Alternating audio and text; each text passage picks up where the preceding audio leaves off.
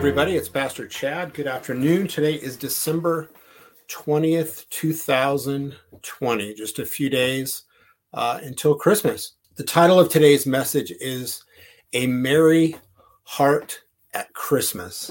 And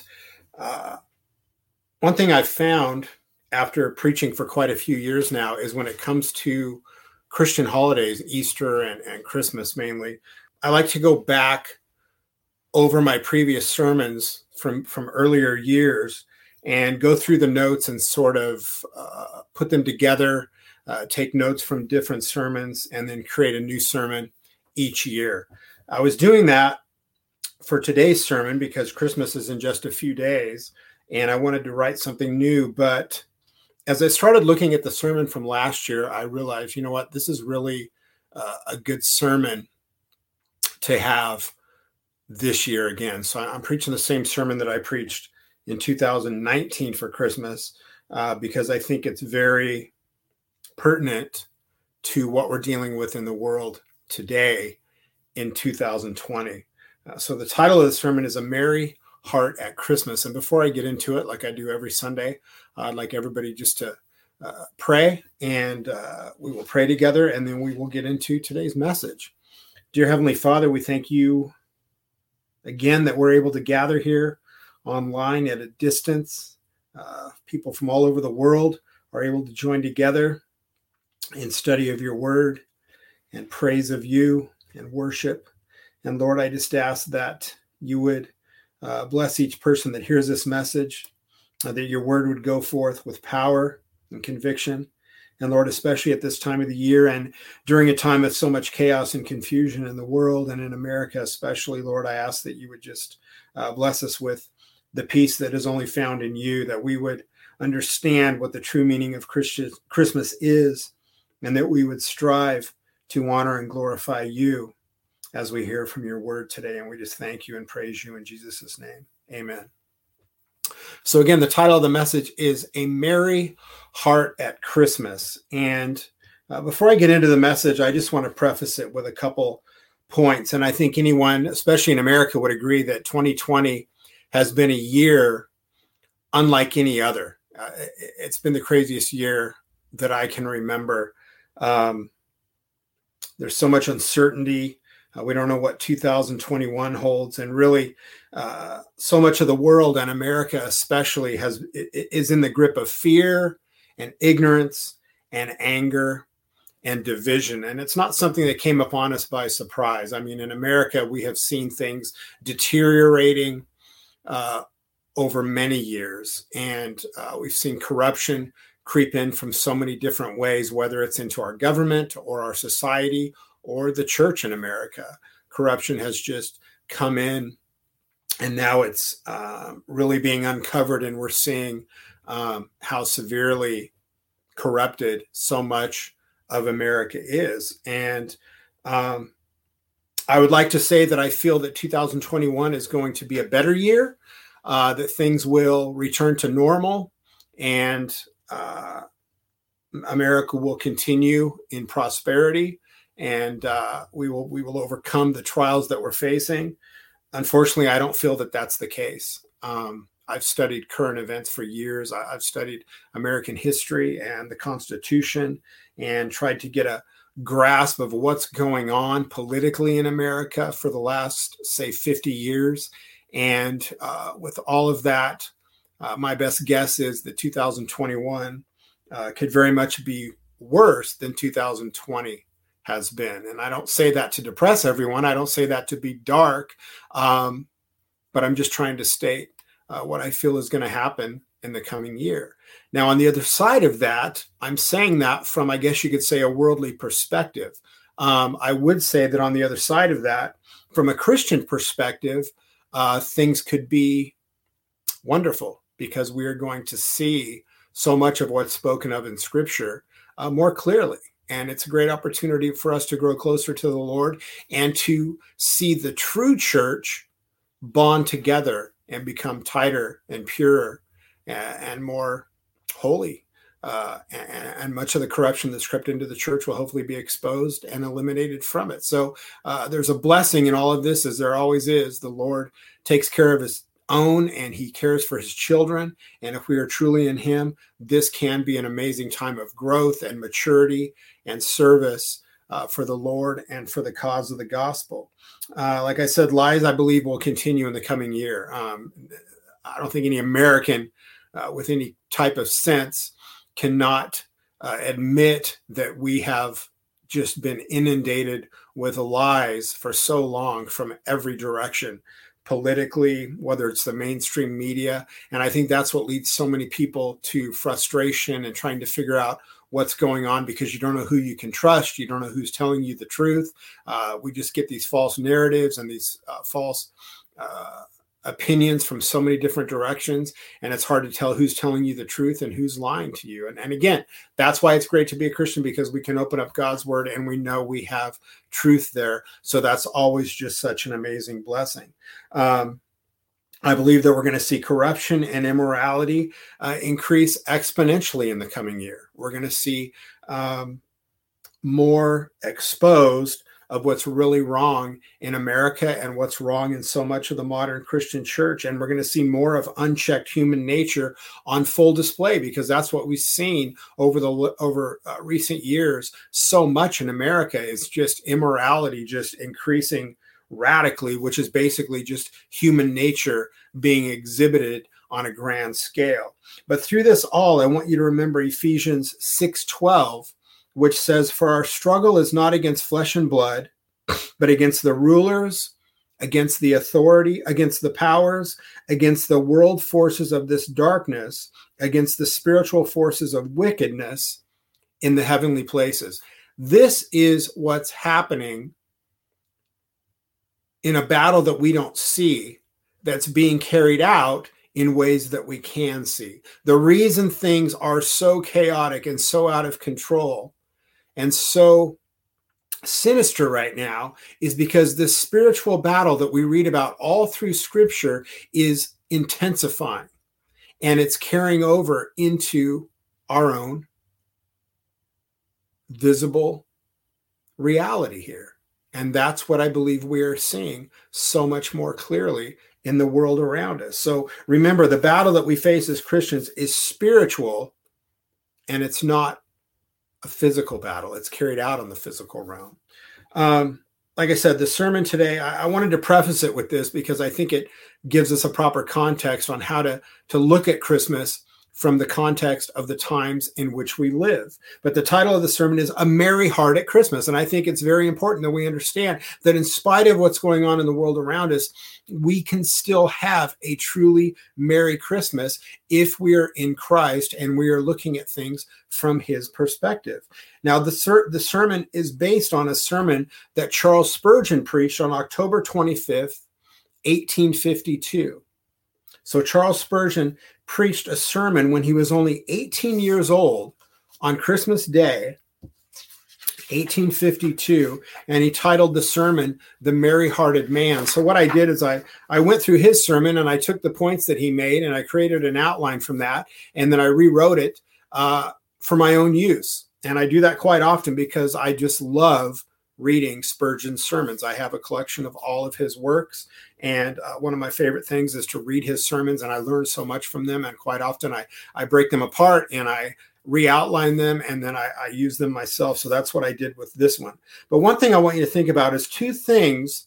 If you've ever read Spurgeon, and if you haven't, I would recommend that you do. Two things always shine from whatever Spurgeon wrote or whatever he preached. And those two things are the gospel and a sense of joy. And regardless of what Spurgeon was preaching on or the times in which he was preaching, you always hear the gospel message and different aspects of the gospel message, and you always get a sense of the joy with which he served the Lord. And I think that's very important for us to pick up, especially for the times in which we live right now. Spurgeon was, and I want you to think about, Spurgeon did not have an easy, cushy life as a preacher. You know, quite often now with modern media and social media, pastors are put on pedestals. They're paid a lot of money. They have a very cushy life, almost like a movie star. That's not what the pastor's life is supposed to be. And Spurgeon, even though he was extremely famous, he was very successful. His sermons were published and spread all over the world because he was such a brilliant preacher. He was forced to battle against false teachings constantly, and he endured ruthless attacks from false teachers and those who sought to compromise the message of the gospel. Yet he still preached the gospel with joy shining forth from every sermon that he preached. Spurgeon preached at a time in the 1800s when Darwin's theory of evolution was really just taking hold, and people were fascinated with that. And it was really, they were using it to attack the Christian faith. And then his greatest battle was against something called the downgrade controversy. And what happened is the Baptist denomination at that time very much wanted to downplay the full preaching of the gospel. They wanted to downgrade the gospel message because they felt that preaching about God's wrath, about the sinful nature of man, about the total depravity of man's nature was turning people off, and that we needed to preach a gospel that was more palatable to the world and that would draw people into the church because they wouldn't be offended by the gospel that was being preached. Now, that sounds good from a marketing perspective, but you've got to understand that's not the biblical way of preaching the gospel, and Spurgeon understood that. And this battle became so heated that he actually withdrew his church from the Baptist denomination because he did not want to be a part of this downgrading of the gospel message. And this battle was so severe that many feel that the stress that it put him under in engaging in this battle was one of the reasons that he died at a very young age. If I remember correctly, I think he died at 54 or 55 years old. And a lot of it was because his health suffered so horribly because of the personal attacks that he endured when he engaged in this battle. If you ever read about the things people wrote about him, the things that newspapers said about him that were false, it was just brutal. And it was really hard on him. So it was one of the reasons that it could have been one of the reasons that he died at such a young age. But what I want you to think about, folks, in spite of how dark this message opened and the times in which we live, and like I said, I think in the coming year, we could be facing some very severe things, especially in America. We still don't know what's going to happen with the presidential election. I think that's going to be a heated battle that just continues all through the month of January. And you won't hear this in the mainstream media, but the specter of war looms on the horizon for America. Like I said, the mainstream media is not going to talk about that. And that's something I'm going to get into in the coming weeks. But there's a possibility we could end up in a war situation. So, like I said, I'm not trying to bum everybody out. I'm not trying to take everybody's eyes off of what Christmas is supposed to be about, but we've got to face the facts that we live in very trying times. But with that being said, I believe that now is a fascinating time to be alive in history if, and that's a capital IF, if you are viewing the world through the eyes of Christ and through the lens of Scripture.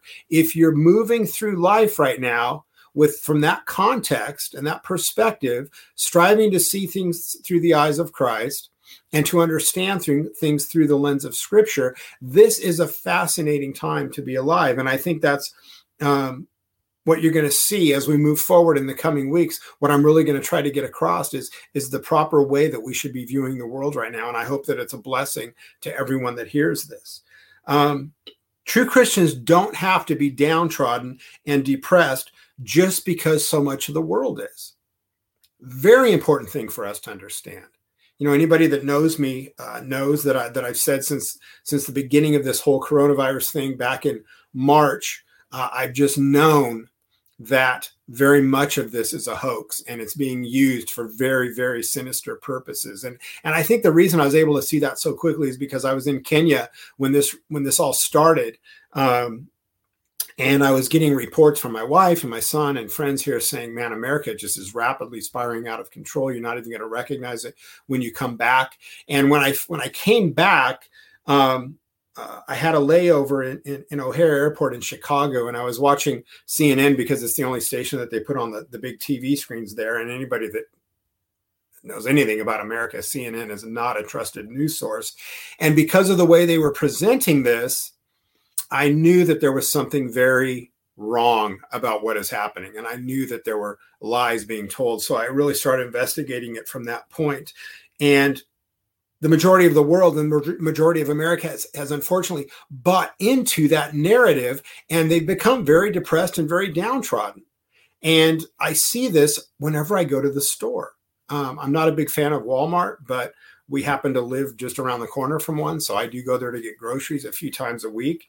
And it just fascinates me to see, I watch the demeanor of people as they're walking in and out, and they've got their masks on. Obviously, no one's smiling at each other. There's very little human interaction. It's just an attitude of depression and despondency and being downtrodden. And I don't wear a mask.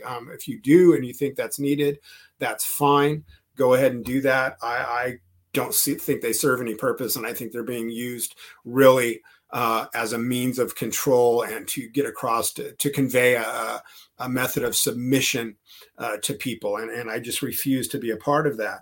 But it really is sad when you see the lack of human interaction with people because they feel like they can't, the people are going to infect them, that people are a danger. And I just don't believe that's the case. I think we're dealing with something that is really a flu bug that's been blown way out of proportion.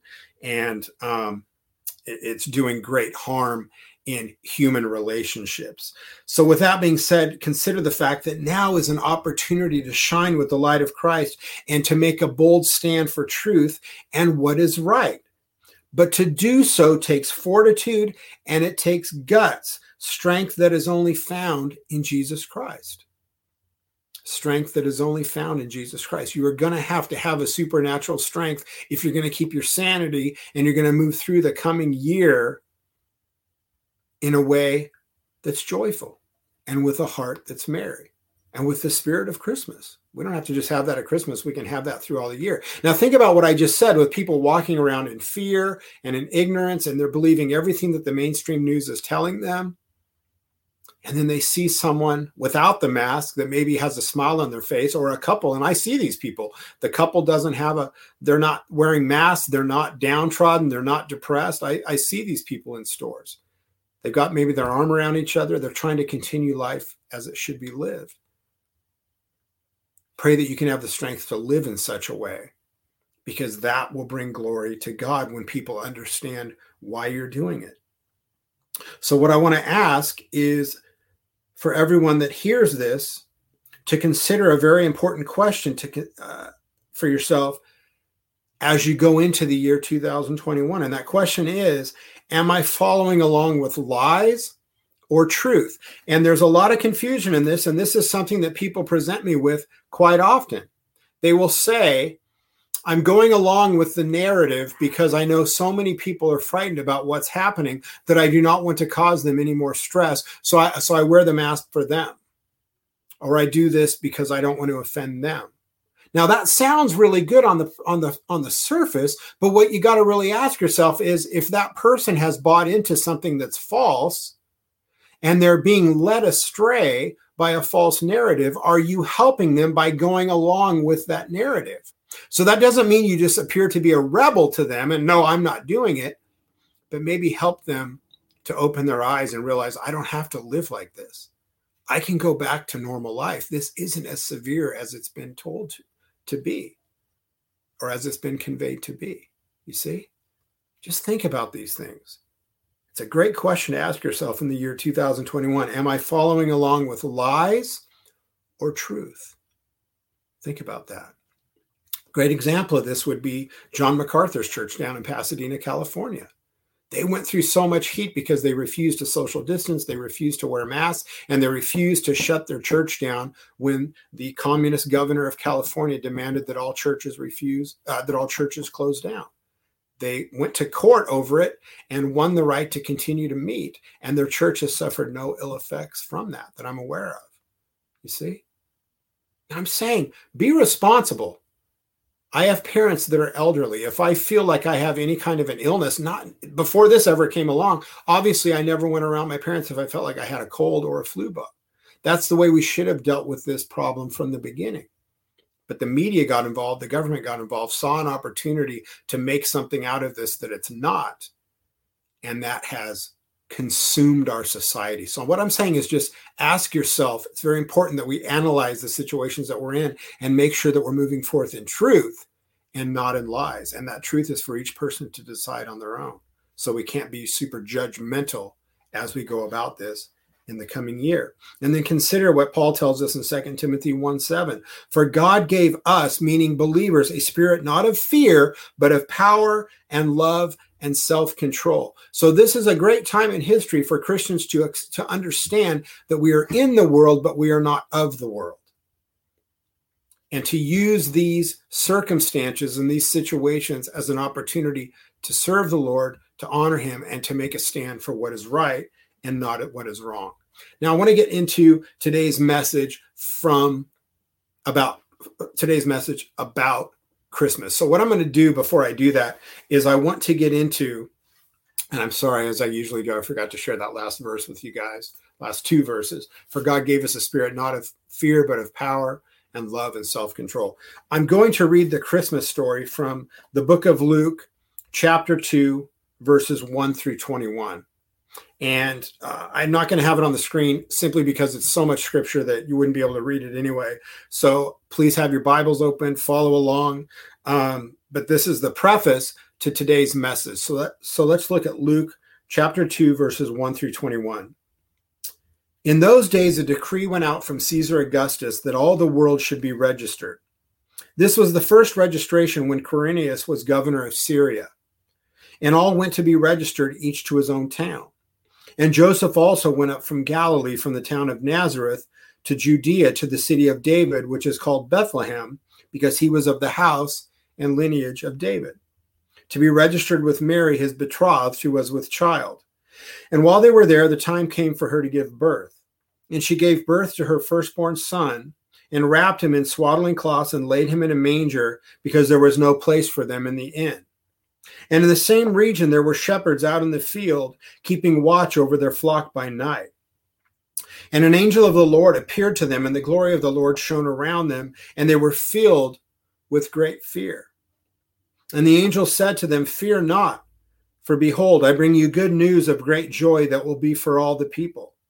For unto you is born this day in the city of David a Savior, who is Christ the Lord. And this will be a sign for you. You will find a baby wrapped in swaddling cloths and lying in a manger. And suddenly there was with the angel a multitude of the heavenly host, praising God and saying, Glory to God in the highest, and on earth peace among those with whom he is pleased. When the angels went away from them into heaven, the shepherds said to one another, Let us go over to Bethlehem and see this thing that has happened, which the Lord has made known to us.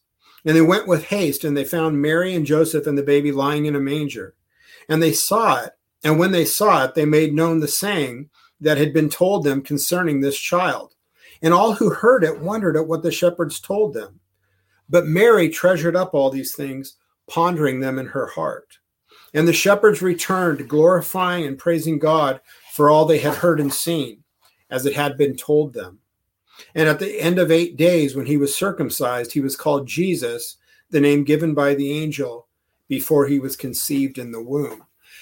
Now, typically in a Christmas sermon, I would go through and we would break that portion of scripture out, and we would look at each part of it and analyze it and study it. And I would preach on it as we are to do with scripture. But I wanted to do something a little bit different. Like I said, the same sermon I did last year, because I think it's very important because of the times that we're living in. And we're all familiar with the Christmas story. We know why Christ came.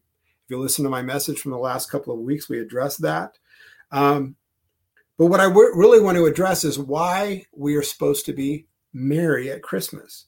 So the sermon is not based on specifically the Christmas story today, but it has very much to do with the reason why Christmas is supposed to be a time of joy and merriment and celebration and adoration of the Lord. So the sermon is actually based today on Proverbs 15:15, which says, All the days of the afflicted are evil, but he that is of a merry heart hath a continual feast. And I think that scripture is very much applicable to Christmas. And obviously Spurgeon did too, because like I said, I based this off of a sermon that I originally read that he preached.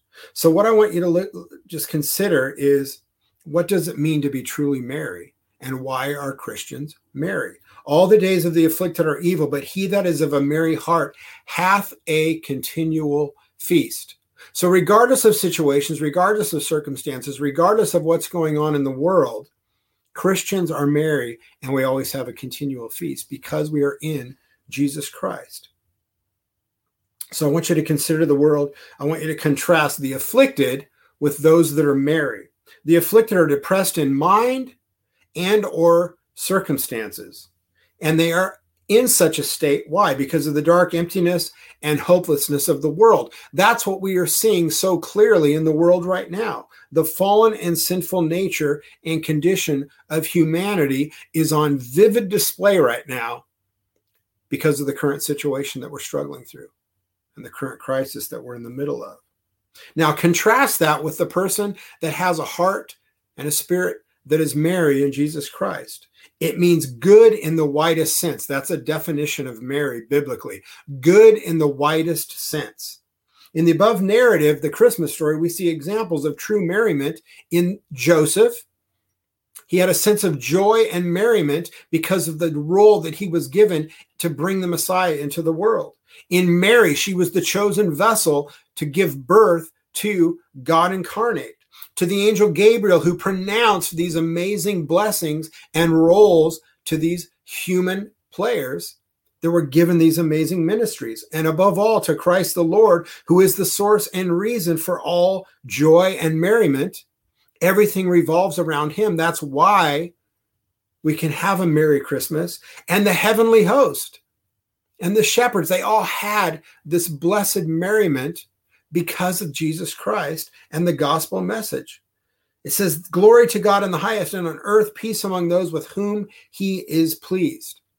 Our peace is with God, and our peace is spiritual and of the soul. Now, if we truly understand that, these things that are going on in the world do not have as much power against us as they do those that are outside of Jesus Christ. We are protected because our peace is spiritual. It resides in Jesus Christ. It abides in him, and it is of the soul and of the spirit. You see? Now, Spurgeon gives a list in this sermon of people that can be merry. He actually breaks it down into a list of 5. And I titled it Spurgeon's List of People That Can Be Merry, and that includes the man whose life is insured in Jesus Christ. So what we're doing here is ask yourself the question, what does it mean to truly be merry at Merry Christmas? And then consider these 5 points. And I'm going to go into each one. That's what the sermon structure is. The man whose life is insured in Jesus Christ is number 1. Number 2, the man who is out of debt to man or God. Number 3, the man who knows he has more than he deserves and lives content. Number 4, the man who has hope in the fulfillment of God's promises. And number 5, the man who sees his life in election, redemption, adoption, and glory. So let's look at the first one. The man whose life is insured in Jesus' life. Philippians 1:6.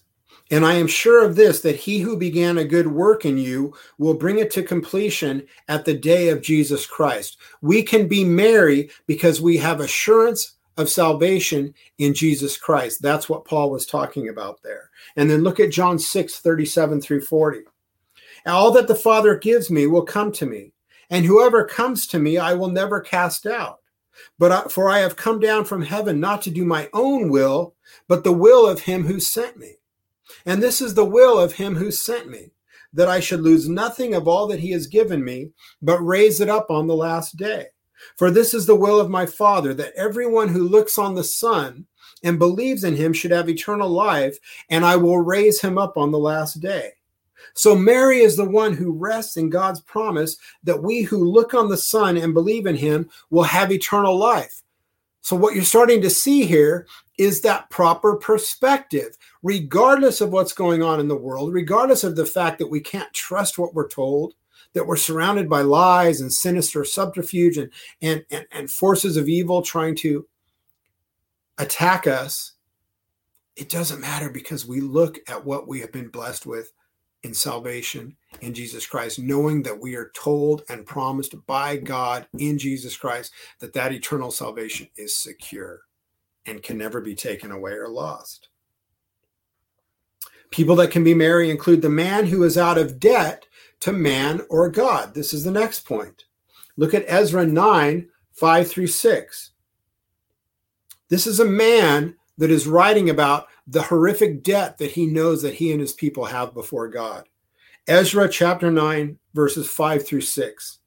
And at the evening sacrifice, I rose from my fasting with my garment and my cloak torn, and fell upon my knees and spread out my hands to the Lord my God, saying, "O my God, I am ashamed and blush to lift my face to you, my God, for our iniquities have risen higher than our heads, and our guilt has mounted up to the heavens." Folks, you just don't see that type of conviction of sin in the modern church. And I can tell you this from working so many years in the recovery thing and seeing people, try to overcome addiction and alcoholism or whatever it is. Even in the Christian context, 9 times out of 10, people are looking for a way out of circumstances and conditions and the havoc that they have caused themselves because of their sinful lifestyles, rather than trying to be reconciled to God because the iniquity of their guilt for sin is crushing them. You almost never come across that in the modern church. You see, people want a way out of consequences.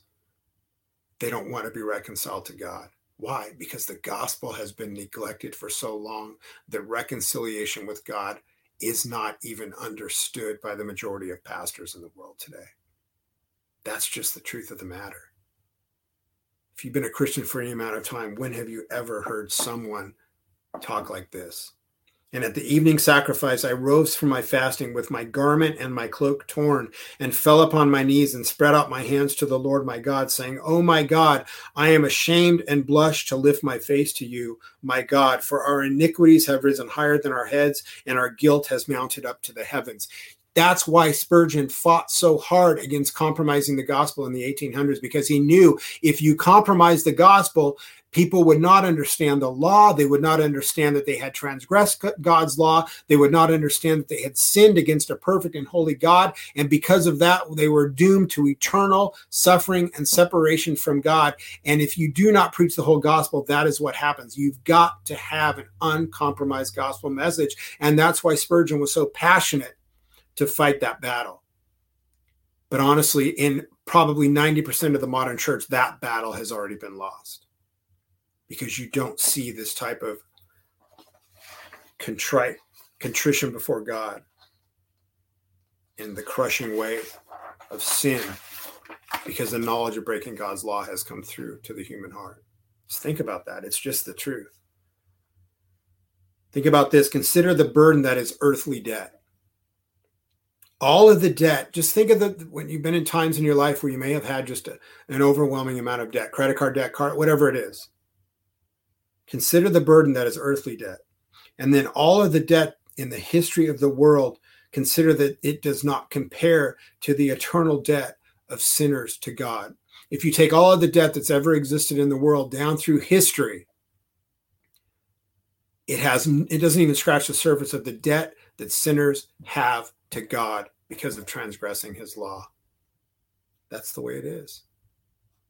I mean, just consider the debt that that America is in right now. What is it, 22 or 26 trillion dollars? And we just print money like it's just endless. That debt will never be met, but it doesn't even scratch the surface of the debt that mankind bears because of transgressing God's law and rebelling against him. Colossians 2:13 through 14. And you who are dead in your trespasses and the uncircumcision of your flesh, in spite of that debt, God made alive together with him, having forgiven us all our trespasses by canceling the record of debt that stood against us with its legal demands. This he set aside, nailing it to the cross. Is that not, that one point alone should be a great reason for celebration at Christmas, should be a great reason for a heart to be merry in Jesus Christ at Christmas. So Mary is the one who has been reconciled to God, whose record of debt to God has been canceled through the blood of Jesus Christ. Now let's look at the next point. Mary is the man who knows he has more than he deserves and lives content. This one is a huge one for our modern world. Mary is the man who knows he has more than he deserves and he can live content. Psalm 23:1 says, "The Lord is my shepherd, I shall not want." What that means is if the Lord is truly your shepherd, you don't want anything else because he meets every need. He fills every desire. You can't imagine anything being needed beyond him. Understanding that salvation is by grace alone, through faith alone, in Christ alone. Understanding what a blessing that is, that we are saved by grace as a gift and not by our works. That everything that we have is the ultimate gift. There is no gift you can give at Christmas that even comes close to the gift that we have to be saved in Jesus Christ. Understanding that salvation cannot be earned and is not deserved. This is why we rejoice in God's love and grace and mercy. And when you start to understand these things, because you've been blessed to come to Jesus Christ through the message of the gospel and set free by his blood, then you understand what it is to have gratitude to God. And a great antidote to affliction is gratitude. If we live with a spirit of gratitude in the times in which we live, things will not affect us so much. We will be content in Christ and we will want nothing beyond him. Now, this last week, I saw a great example of the dangers of false teachings and what it does to people when times really get hard. My parents shared with me the fact that they now live in Idaho where we live, but they were from California, where we're from originally. And their neighbors in their last neighborhood were, from all appearances, part of the New Apostolic Reformation movement. They were obsessed with speaking in tongues. They were obsessed with all the stuff that the NAR is involved with, false healings. They were not focused on the gospel. They'd been led away by false teachings. Well, this is an elderly couple, probably in their 70s or 80s, and the news came to my parents that they had contracted COVID, which is not a good thing if you're elderly. And their friends told my parents that they are both very angry at God because he allowed them to get COVID. Now, how could they understand what I just preached and be angry at God because they got COVID? Do they deserve not to get it? Nobody does. God may protect us because we're his children and he loves us, but if we do get it or we get anything, we've still been given more than we deserve if we have salvation in Jesus Christ. That just really struck me when they told me that those people, their friends were telling them that they were just very angry at God. Why? Because if you're in a false belief, what do you exist on? Self-righteousness. I have a special gift. I speak in tongues. I can heal. I can do this because I'm special. I have a special spiritual gift. And then when something happens to you that's wrong, what don't you have? True faith. What don't you have? Peace in Jesus Christ. What don't you understand? The gospel and gratitude to God. So you automatically get mad at him. You see, it was a very fascinating thing for me to hear. Folks, if you're in Christ, you can be blessed with contentment in Christ, regardless of your situations and circumstances. Mary is the one who is poor in spirit, contrite in heart, saved and filled by grace with God's love from the river of living water, which is Jesus Christ, content in him and wanting nothing more. Praise the Lord. Look at Luke 18, 10 through 14 for a beautiful picture of what it is to be truly content in Christ and to know what it is to be humble before him. 2 men went up into the temple to pray, one a Pharisee and the other a tax collector.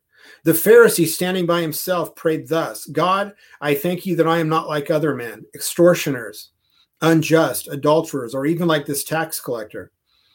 I fast twice a week. I give tithes of all that I get. But the tax collector, standing far off, would not even lift up his eyes to heaven, but beat his breast, saying, God, be merciful to me, a sinner. I tell you, this man went down to his house justified rather than the other. For everyone who exalts himself will be humbled, but the one who humbles himself will be exalted. Folks, you've got to understand that true humility before God is where we get power. True humility before God blesses us with the strength and the power that we need to make a bold stand for him in front of people. Dietrich Bonhoeffer, who was just an amazing man of God, who stood up to the Nazi movement in the 30s and early 40s. He knew what Hitler was. He knew how evil he was. And he ended up dying for making that stand because he would not compromise his faith. His close friend at his funeral said that Dietrich Bonhoeffer was a child before God, but a giant among men. And he was a giant among men because he was a child before God. He was talking about his humility before God. If you are truly humble before God, you will be able to make a stand like a giant among men, regardless of the situations and circumstances that you find yourself in. You see? But we get that so wrong in the modern world. People think if they act humble towards people, which we are to be humble to a certain, in the right manner. But a false humility is what we see so much, or a false pious attitude. When you read church history and you read about guys like Augustine and Luther and even Spurgeon and Calvin, these guys did not walk away from a fight when a fight had to be fought because of the gospel, because of the cause of the gospel. You see? They made a stand when a stand needed to be made. They were men. Paul tells us in the Bible, act like men, be strong. You see? And you cannot do that in the right manner unless you are humble before the Lord and a child before him. So strive to understand what true humility is. It will be so important in the coming year. A quote from Spurgeon here. Your heart must be bruised, then broken, then healed, then washed in blood, then in water, and then bound to Jesus Christ. That's how the gospel works. Beautiful quote.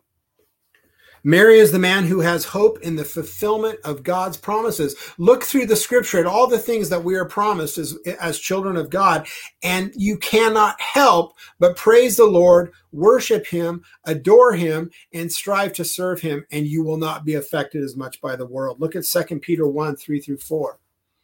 His divine power has granted to us all things that pertain to life and godliness through the knowledge of him who called us to his own glory and excellence, by which he has granted to us his precious and very great promises, so that through them you may become partakers of the divine nature, having escaped from the corruption that is in the world because of sinful desire. Paul didn't pull any punches. The world is corrupt. And we spend so much time right now trying to figure out how to make the world right. It will never be right. Only the gospel is the truth in this world. We've got to accept that. And we've got to understand that God is perfectly faithful. He has never failed on his promises, and we can rest on his promises. And that Jesus Christ is the same yesterday, today, and forever. We should be rejoicing in the immutability of God, the fact that God never changes. That's where our faith rests. And we should be standing on and rejoicing in the promises of God that we are blessed with in Jesus Christ. Look at 2 Corinthians 1:20. For all the promises of God find their yes in him. That is why it is through him that we utter our amen to God for his glory. Every promise of God is a blessing to the children of God who have been brought to him through the blood of Jesus Christ. Mary is the one who rejoices in God's promises fulfilled and rejoices in the blessed hope of God's promises to be fulfilled in glory. So we can look back at the promises that have been fulfilled in our lives, the promises that he's meeting now, and the promises that he has told us that we will have in the future with him in glory.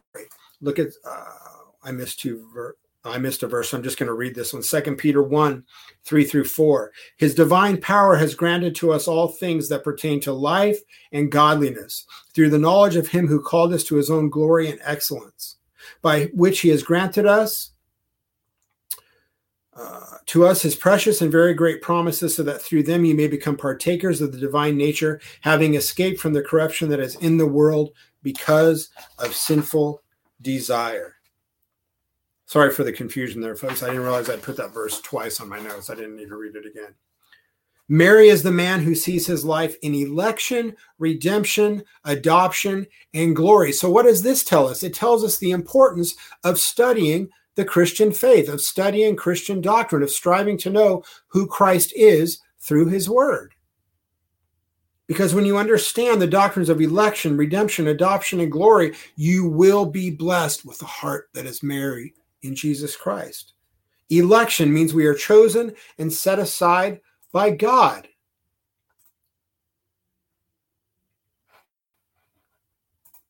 I really missed some verses here today, folks. I'm sorry. For by a single offering he has perfected for all time those who are being sanctified. Hebrews 10:14. Mark 13:27. And then he will send out the angels and gather his elect from the four winds, from the ends of the earth to the ends of the heaven. Praise the Lord if you can say, wow, I get to be saved because I'm one of his chosen ones. Not for any reason, any righteousness of my own. I don't know why the Lord chooses one person over another, but he does, and praise him for that. Redemption. We are saved from the pit of destruction, and we are redeemed by the blood of Jesus Christ. Look at Luke 1:68. Blessed be the Lord God of Israel, for he has visited and redeemed his people. Meditate on that. Adoption. Consider that we were enemies of God, in rebellion against him, totally breaking his law, but he not only saves us, but he adopts us into the family of God as a child of God. Look at Ephesians 1:3-6. Blessed be the God and Father of our Lord Jesus Christ, who has blessed us in Christ with every spiritual blessing in the heavenly places, even as he chose us in him before the foundation of the world, that we should be holy and blameless before him. In love, he predestined us to adoption to himself as sons through Jesus Christ, according to the purpose of his will, to the praise of his glorious grace, with which he has blessed us in the beloved.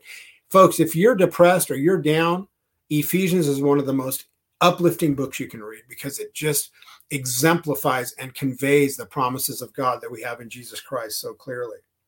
And the glory that we have in Jesus Christ, our hope and joy in Jesus Christ.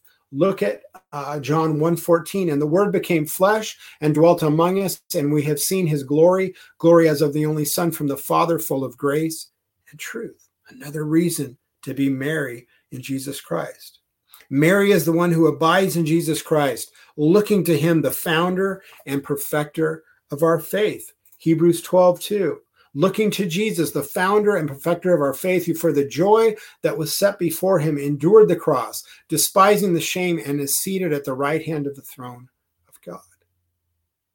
I know I'm hitting you guys with a ton of scripture like I always do, but what I'm trying to get across is this coming year may be worse than 2020. I hope it's not, but like I said, I feel like it's going to be. Focus on these things, and this year will be a blessing. So to close, blessed is the one who truly understands the Mary in Merry Christmas, the reason why it's called Merry Christmas. I just gave you the reasons. Think about those. Meditate on those in the coming week, the coming month, and the coming year. Arm yourself with the word of God. Abide in Christ.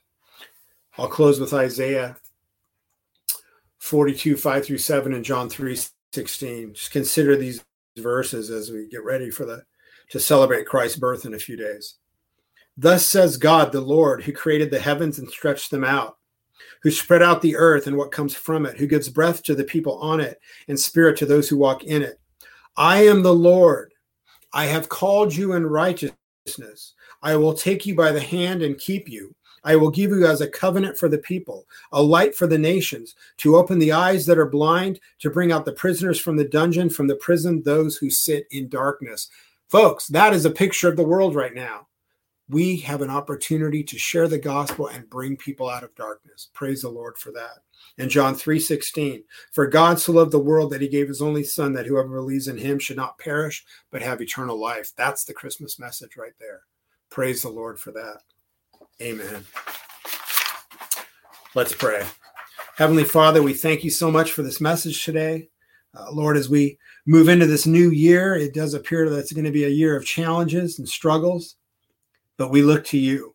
We rest in you. We trust in you. We know that your promises are sure, that you've never failed one of your children, that every purpose of yours is carried out, that every promise comes true.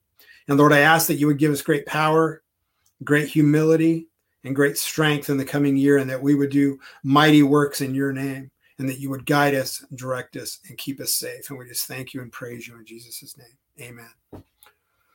All right, you guys, thank you so much again for being here today. It's always a pleasure. We will be back here again next Sunday, same time, same place. As usual, we're always in need of support, so please consider helping the ministry, especially this time of the year. A year-end donation is always a huge blessing to the ministry. There's so much we want to do that we're limited on being able to do because of funds, but the Lord always provides, and we ask that you would consider helping us, especially at the end of the year here. And to do so, you can just go to the letter R122.org, click on the donate page, and you can donate right there. All right. Merry Christmas. God bless you guys, and we will see you here next week. Take care.